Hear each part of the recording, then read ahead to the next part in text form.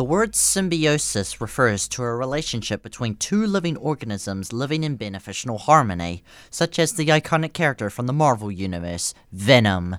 Hello, my name is Nathan Coyle, and welcome back to my podcast series.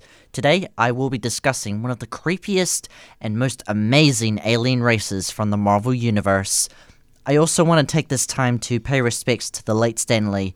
If it weren't for him, we wouldn't have all these fantastic comic books, movies, and cartoons. May you rest in peace, Stan Lee, and you will never be forgotten by all the Marvel fans and the people who were closest to you.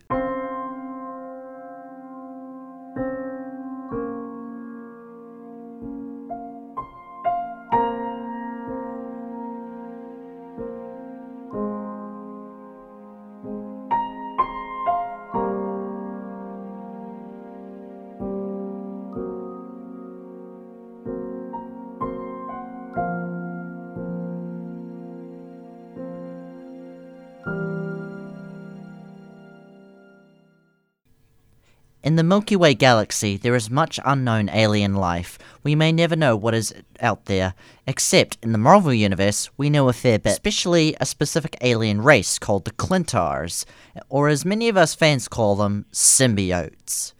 They are living organisms that require a host to stay alive. In their standard forms, they are a moving liquid that can stretch out and move across surfaces to get around if they find themselves without a host. I know that sounds scary and almost parasitic, but the Clintar people are naturally a peaceful race. However, there is a drawback if a human comes into contact with a symbiote. Sometimes, if the symbiote doesn't agree with the host, it'll kill them until it finds a perfect suitable host.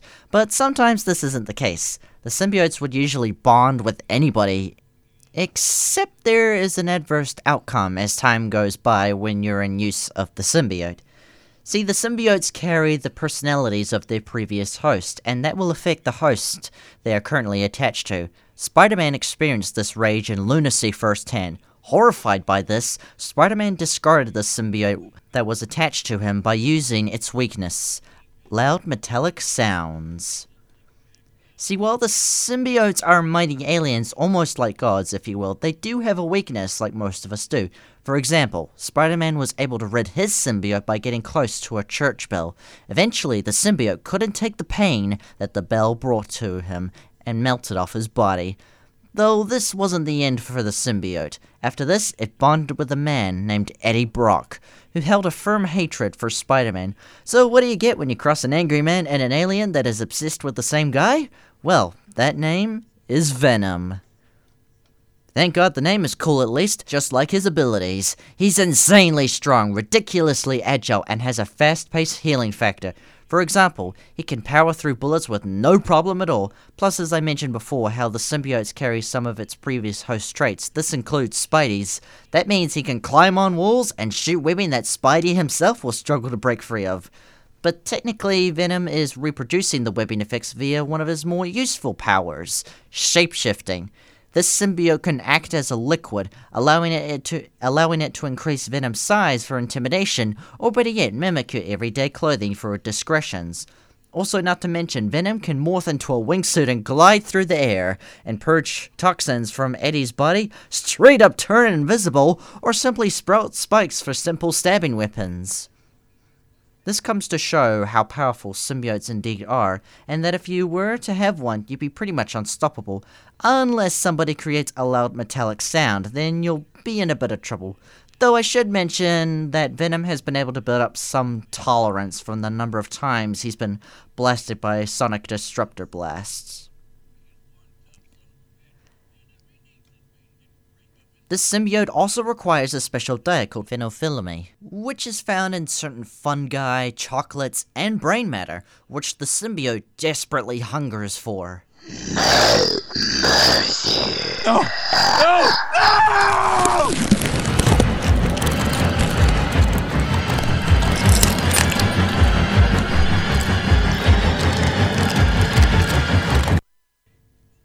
Yeah, I think it's best you find the chocolate. That way you won't have to stress over eating people and being traumatized. Save yourself some hassle. Symbiotes have a different way of creating more of their kind. See, they reproduce asexually. When Eddie became Venom once again, the symbiote oozed out its spawn and left it there, and this created another fearsome villain.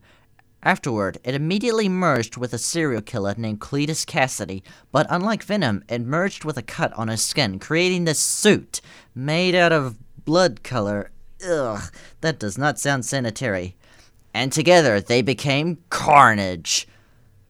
And he was a vicious force to be reckoned with. He possesses the same human strength, speed, and durability as Venom, and supposedly even greater, like a Venom 2.0.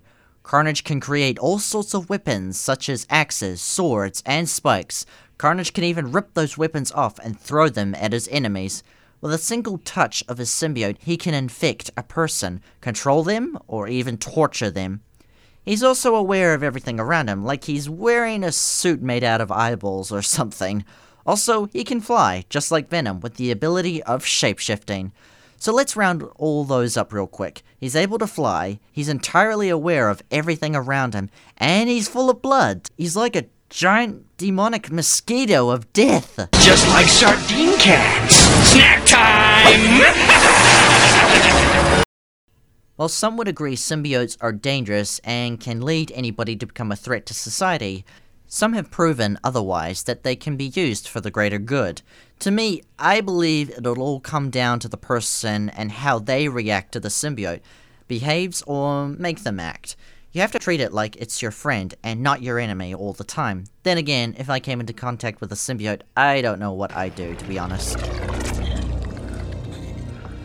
Wait, what's...